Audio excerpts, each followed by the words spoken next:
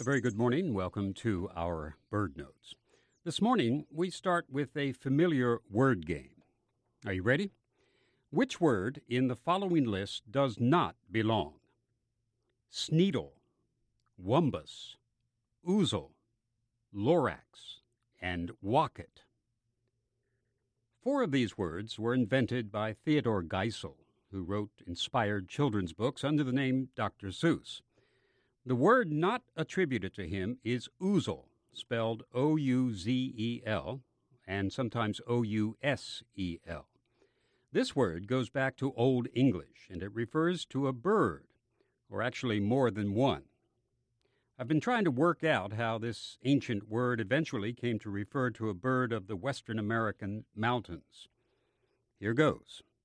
Sometime before the 12th century, the word ouzel was applied to 2 species of dark thrushes in Europe, one still called the ring ouzel, the other the common European blackbird.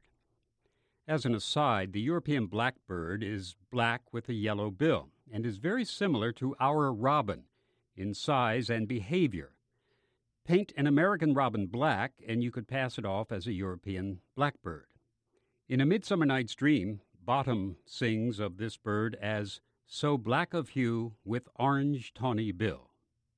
Now, somewhere along the line, the name ouzel was transferred to another species of bird, smaller than but superficially marked like the ring ouzel.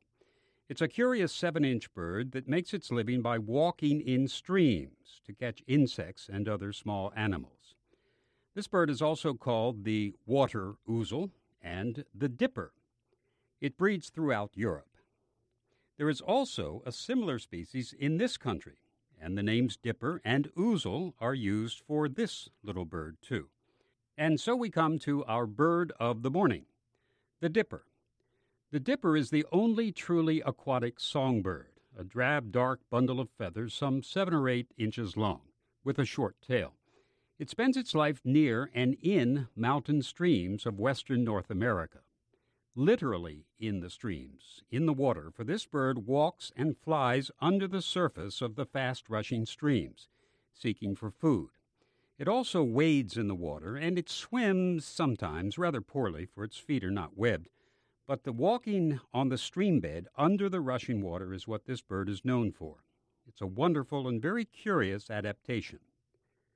The name dipper comes from the habit of bobbing up and down while perched on the side of a stream, which brings us back to names.